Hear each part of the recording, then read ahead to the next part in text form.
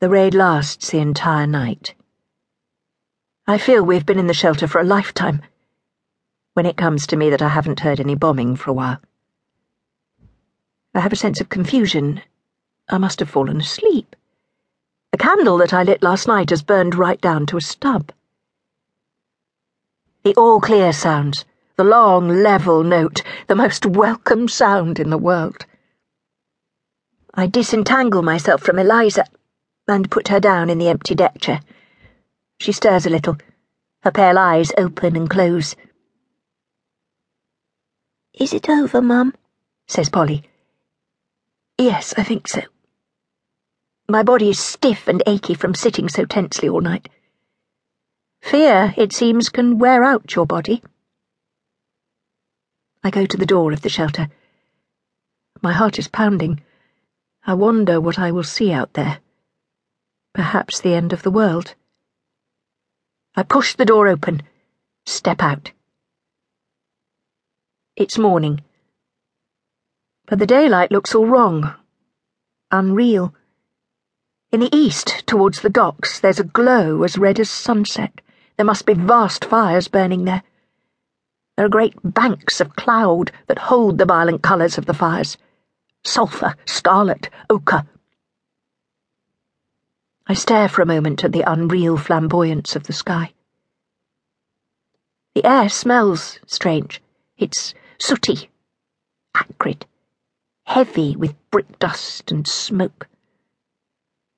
No gas, I think, though I'm not entirely sure what gas would smell like.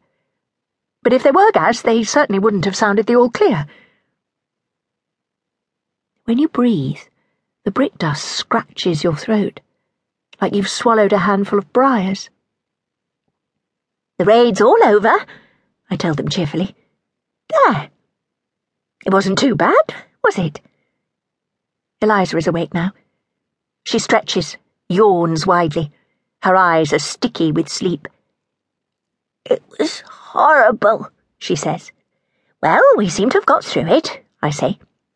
"We still seem to be in one piece." "You were really frightened, Mummy. You were shaking. I could feel you." Polly frowns at her sister. "How do you know that, anyway? You were fast asleep," she says. "I heard it. Every single bomb," says Eliza. She looks too sleepy to walk, and I pick her up in my arms and take them both out into the garden. Our house is still standing. Thank you, God. But when I look to either side, across the other back gardens, I can see that a house in the street behind ours has been quite badly damaged. The roof and chimney torn away. I don't know who lives there. Poor people. But St. Michael and All Angels, the church round the corner in Stapleforth Street, looks to have survived intact. I can see its familiar steeple, still pointing up to the sky. And the sight is oddly comforting. A window at the back of our house has been broken. The lawn is strewn with shards of glass, which have a rosy sparkle in the light of this strange dawn. The glass must have been what so frightened us when it bounced off the door of the shelter. Fragments crackle and shatter under our feet as we walk. "Be careful where you step, Polly." "That's our window that's broken, Mum. Mine and Eliza's. Our bedroom window," she says. "Yes, I'm afraid so. But it's just the glass. I don't think your things will be damaged." I pick my way cautiously between the glittery shards. "You two will have to sleep in my bed for what's left of the night," I tell them. "What about you, though, Mum?" says Polly. "You need to sleep as well." I'm touched by how considerate she is, thinking of me after everything we've been through. "Don't worry about me, sweetheart. I can sleep on the sofa," I say.